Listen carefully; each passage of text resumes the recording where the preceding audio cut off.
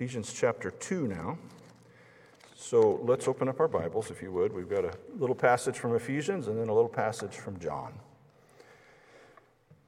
Ephesians 2, 1 through 3. I almost want to read the whole of chapter 1 again just because it's a turning point here, but I'm not going to do that in the interest of time.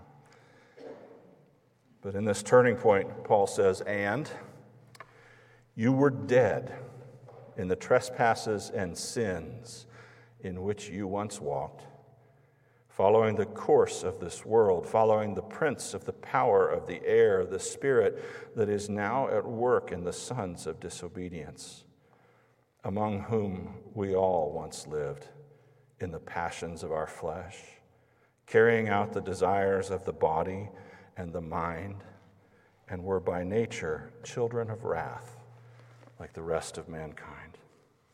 And then over to John and chapter 11. This is the story of the raising of Lazarus, and we're just going to pick up the last few verses. John chapter 11, beginning in verse 38. "Then Jesus, deeply moved again, came to the tomb. It was a cave, and a stone lay against it. Jesus said, 'Take away the stone.' And Martha, the sister of the dead man, said to him, 'Lord, by this time there will be an odor, for he has been dead for 4 days.' And Jesus said to her, 'Did I not tell you that if you believed, you would see the glory of God?' So they took away the stone, and Jesus lifted up his eyes and said, 'Father, I thank you that you have heard me. I knew that you always hear me, but I said this on account of the people standing around, that they may believe that you sent me.' And when he had said these things, he cried out with a loud voice, 'Lazarus, come out!' And the man who had died came out, his hands and his feet bound with linen strips, and his face wrapped in a cloth. And Jesus said to them, 'Unbind him and let him go.'" Lord, we ask this morning that your book would live for us. Your book is alive and active. It's always alive and active. It's us who are the problem. It's not the transmitter, it's the receivers. And we pray that you would open our hearts, that you would enliven our minds, that you would unstop our ears, and that you would clear away the fog from our brains and enable us to see and glory in the risen Christ, in his word. It's in your name and for your sake we ask it. Amen. Well, within the last 4 months or so, the New York Times opinion section published a piece by a professor of philosophy named Crispin Sartwell. He teaches over here in Pennsylvania somewhere. And the piece was entitled, "Humans Are Animals, Let's Get Over It." And the byline of the story, or the column, read, "It's astonishing how relentlessly Western philosophy has strained to prove that we are not squirrels." Which is, I think, to sort of mischaracterize lots of things right out of the gate. And immediately I go, okay, this guy has an agenda and it's not the truth. But there's no theologian or philosopher that I know of who has denied in the Western tradition that we are animals. But plenty of them have denied that we are merely animals, that our animal nature is all that there is to us. Western philosophy, for the most part, has tried to explain why we seem so different from every other living thing in the world, even the highest and most obviously intelligent animals. And of course, much of this arises from the Christian conviction that man was created in the image of God, and that our bodily nature, which we clearly share with animals, so much so that we use animals in scientific experiments to reliably predict how humans might be affected by a drug or an environmental pollutant or some chemical. I always say that my dad was the most highly paid exterminator on the planet, because all he did was make monkeys and dogs and hamsters and whatever else breathe things, and then when they died, cut them up and said, okay, what killed them? And that was his whole career in science, is, make this thing breathe this thing, because then we can predict, for instance, how carcinogenic talcum powder might be. Or at what temperature is it unsafe for people on a flight line to be exposed to unburned jet exhaust? But we have this other part of us, don't we? We're not just animals. We have something that's invisible. Sometimes we call it our spirit. Sometimes we call it our immortal soul or our rational soul.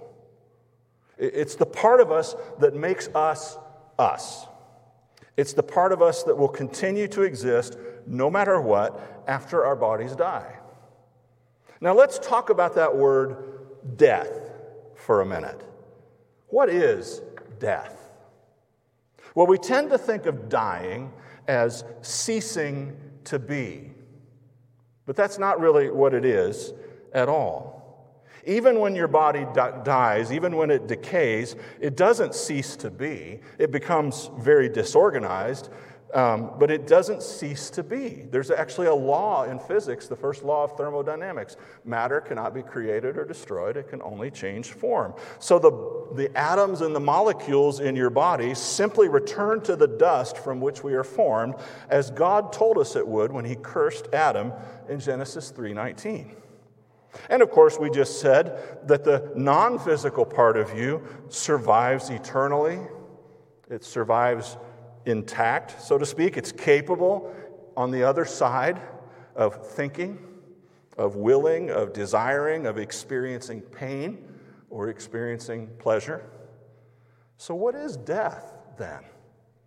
Well, let's start with physical death. To be dead physically is to no longer be capable of interacting in an appropriate way with the physical world, in the way that sustains your body's life. The oxygen is still there, but you can't use it. You can't breathe it in.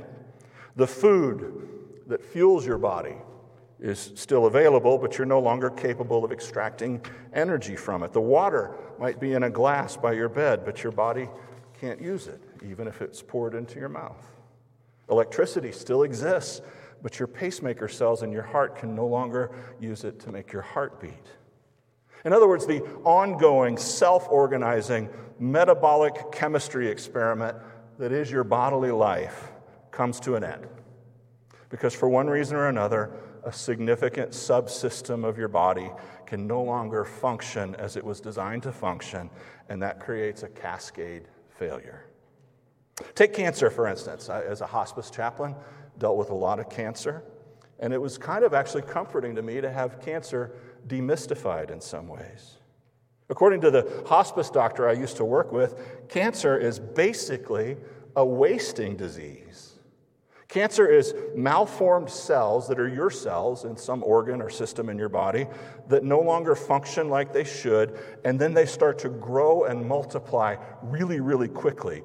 And it takes a lot of energy to grow and multiply as fast as it does, and they steal that energy that they need to grow and multiply from all the other cells in the body. And that continues until those greedy cancer cells take so much away from everyone else that the cells can no longer function and your body dies. And it takes the cancer with it. So what is death? Well, let me repeat. Death is the inability of a living thing to interact with its environment in the way that it was designed to function, and in such a way that its necessary processes cease. We have a step before we get to death, don't we? It's called dying. To be dying is in the process of being in a system decline, where if nothing changes, the outcome of the process will be death. And the Bible clearly distinguishes between death and dying. Not only that, the Bible actually says that both states are true of the lost human being at the same time. We are both dead and we are dying. In Genesis 2:17, God speaks to Adam about the forbidden tree, and he says, don't eat it. And then he says, quote, in the day you eat of it, in Hebrew it's mot tamut. Literally, dying, you will die. In the day you eat of it, dying, you will die. On that day you eat of that tree, Adam, some part of you will immediately cease to be able to interact with its environment in a way that's congruent with life, with how it was designed to function. In the day you eat of that tree, Adam, some part of you will die.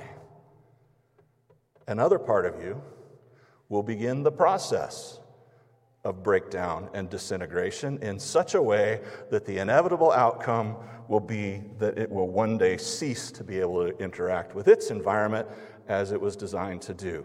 That part of you will be dying from the moment you eat of that tree. And so it will be also for all of your offspring after you. When they come into this world, one part of them will be dead and another part of them will be dying. Now, clearly, Adam's body, and Eve's body for that matter, continued to function and continued to interact with the physical environment in a relatively appropriate way for a long, long time. Actually, do you know how long Adam lived? Adam lived 930 years. And then it says in Genesis 5:5, he died. So which part of Adam was the dying part? Was it the non-physical part or the physical part that was dying from the moment he ate that fruit? You can answer. Or maybe you can't. It's the physical part, okay? And what part of Adam died on that day? What part of Adam immediately ceased to be able to functionally interact with its environment as it was designed to do in such a way that it could draw what we call life from that environment? Well, that was the non-physical part. Did the non-physical part, or the spirit, or the soul, as some might say, did it cease to exist when it died? No. It ceased to be able to draw what it needed from its environment that would enable it to continue to function as it was designed. And what is the proper environment for the invisible part of us that we call the spirit or the soul? Well, the proper environment for the soul is God. It's to be united to and immersed in God. It's to have God inside of you and to be inside of Him in the way that your body is both bathed constantly in the air and it draws the air into itself to extract life. The spirit was designed to feed on God in the way that the body feeds on food. The spirit drinks in God. The spirit thirsts for God as the body thirsts for and drinks in pure water. The spirit sees light. As the eye takes in the sunlight, your heart has eyes and can see God, Paul said in Ephesians 1. The spirit hears the voice of God as the ear hears the voice of the eternally beloved person in your life. And when Adam ate, his link to that vital spiritual environment, that environment for which his spirit was created, was severed. Now, here's the important part. We talk about body wisdom or body knowledge, and that's the idea that your body somehow has the ability to sense changes in the environment that affect it, and then it makes changes of its own to adapt to the environment. Even to the point of switching on, we found now certain genes on and off. And your conscious mind never knows that it's doing it. Your conscious mind isn't involved in the process. Your body just automatically responds. Now, when your physical body dies, does it know it's dead? No. You could put your physical body in cold storage after it's dead and it doesn't shiver. You can cremate it and it doesn't draw away from the flames. It no longer knows anything. And it's the same with a dead soul. The dead soul doesn't know what it's missing. The dead soul has no idea of spiritual air and spiritual light and spiritual words and spiritual food and spiritual water. The presence and the power of God are all around it all the time, and the dead soul derives no benefit. The light of God falls on the dead soul, and it's like shining a flashlight in the eyes of a corpse. The pupils will never dilate. The Word of God weaves sweetly all around the dead soul. And it's like putting AirPods in the ears of a corpse. It doesn't matter how tasty the playlist is, he can't hear it. He won't get up and dance because he can't. Now, at last, we come to what Paul says in Ephesians chapter 2 and verse 1. He says, "And you were dead in trespasses and sins." You were dead in trespasses and sins. What does he mean by that? Does he mean you were dying in trespasses and sins? No. Greek has a perfectly good word for dying, and Paul didn't use it. He used it other places and other passages for other reasons, but he didn't use it here. Does he mean you were kind of sick in trespasses and sins? No. Does he mean you had made some mistakes in trespasses and sins? No. He's saying, you Ephesian Christians who I've just spent chapter 1 instructing about the phenomenal benefits of being in Jesus Christ, you were dead in trespasses and sins. Your souls did not know God. They did not see God. They could not hear God. They were unaware of God. They could not respond to God. You were a spiritual corpse. And so were all of you here in this room. And so was I. And so are all people. Now I ask you, what can the dead do on their own? Nothing. Stink. That's it. The dead can do nothing on their own. They can't rise up and walk on their own, unless it's a horror movie. They can take no initiative. They can make no move towards that which would cause life. If you're in the hospital and a person has just coded in the hospital, the person who's on the table coding doesn't run to get the crash cart, charge the paddles, put them on his own chest and go clear and give himself a shock to start his heart again. No, he can't. If the dead are going to live, someone else must administer the treatment. Surely you can see that. The help must come from the outside. And as a corollary, you can see that the initiative to help must also lie with the person who helps. The dead person can't even say, "Hey, could you help a brother out here? I'm dead."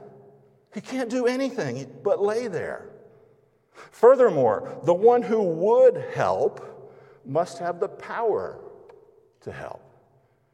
Good motives aren't enough if you don't have the equipment or the training. And this is true of the physical dead. It's also true of the spiritual dead. And so if the spiritually dead are going to live, they must be brought to life by one who can raise the dead. By one who, in the words of Romans 4:17, gives life to the dead and calls into existence the things that do not exist. If the dead are going to live, God has to do it. And that's just what Paul says happened to those Ephesian Christians. He says that actually just a little further in this passage that we're reading. In Ephesians 2, verses 4 and 5, Paul says, But God, being rich in mercy because of the great love with which he loved us, even when we were dead in our trespasses, made us alive together with Christ. By grace you have been saved. Are you a born-again Christian? Are you an inheritor of the blood-bought promises guaranteed to you in Christ Jesus? You were dead. And God loved you, says Paul, even in your deadness. And out of that love, says Paul, he made you alive. And all of the sudden, something happened, and you knew God, and you bathed in Christ, and you were inseparably united to Christ. Your eyes were opened, your ears were unstopped. You drew breath into your spiritual lungs, and your spiritual heart came alive and began to beat for Christ. And you rose and you went forth to follow Christ forever. That's what happens when you're born again. That's why the church, and the Reformed Church in particular, has always believed that the story of the raising of Lazarus from the dead is both a physical, historical event and also a kind of parable about how Jesus saves a soul. The dead man was in the grave 4 days. The sisters didn't want the stone moved because they knew that after 4 days in the heat of that place, the odor of decay would be strong. So the man was clearly dead. He wasn't asleep. He wasn't swooning. He wasn't close to death. He was dead, and he was decaying. And his sisters wanted him back desperately. Didn't they? You know the story. Mary was so mad at Jesus, she wouldn't even come out to talk to him when he showed up. And when she finally did come out, the first words out of her mouth were, "Lord, if you had been here, my brother would not have died." And she was right. He wouldn't have. So the sisters wanted him back. They had the will, but they didn't have any way. Lazarus was one who was beloved by Jesus. Everyone could see that. This passage actually contains the shortest verse in the whole Bible. Jesus wept. And Jesus wept for love of Lazarus and for love of his sisters. And they were smart enough to do what Jesus said. They rolled that stone away. And Jesus stood in front of that tomb and he prayed. And then he said with a commanding voice, "Lazarus, come out." And in an instant, that decayed flesh was somehow miraculously regenerated, and it became warm with life. And the heart began to beat, and the lungs were filled with air, and the eyes opened, and the ears heard the sweet sound of the voice of the Master. And in obedience to this divine voice, the man rose off of that narrow shelf that had been carved into the tomb wall and stood swaying for a moment before comically hopping with bound hands and feet towards the sunlight visible through the wrapping on his face. And Jesus said, "Unbind him and let him go." And a living, loving, fully alive man went forth into the world. Loved ones, each conversion, each person who is in Christ, each person who comes to Christ or will come to Christ under the ministry of this church, each one called from spiritual death to spiritual life is a miracle. Just like the raising of Lazarus from the dead physically. The raising of a dead soul from its death is a miracle. It's a regenerating miracle. You were dead in trespasses and sins. You're a miracle if you're in Jesus. You were without hope and without God in the world. And in great love and in great pity, God made you alive. You like to think you had something to do with it. And you did have a little part to play after he turned the switch on. But he's the one who did it. He woke you up from the dead. And he made you alive through Christ. And that is an act of pure grace. We're going to find out later on in this verse, this passage, that it's really astonishing that he would do that given our nature. We're following the devil willingly. We're by nature children of wrath. The wrath of God was due to us and richly deserved. And he said, "No, I'm going to have love. And I'm going to wake you up."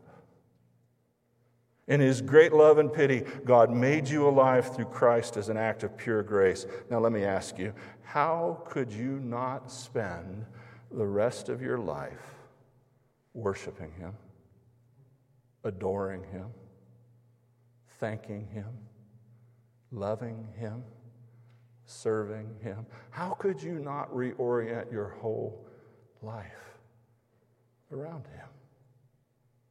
You were dead in trespasses and sins, but God made you alive. Father, may the words of my mouth and the meditations of my heart be acceptable in your sight.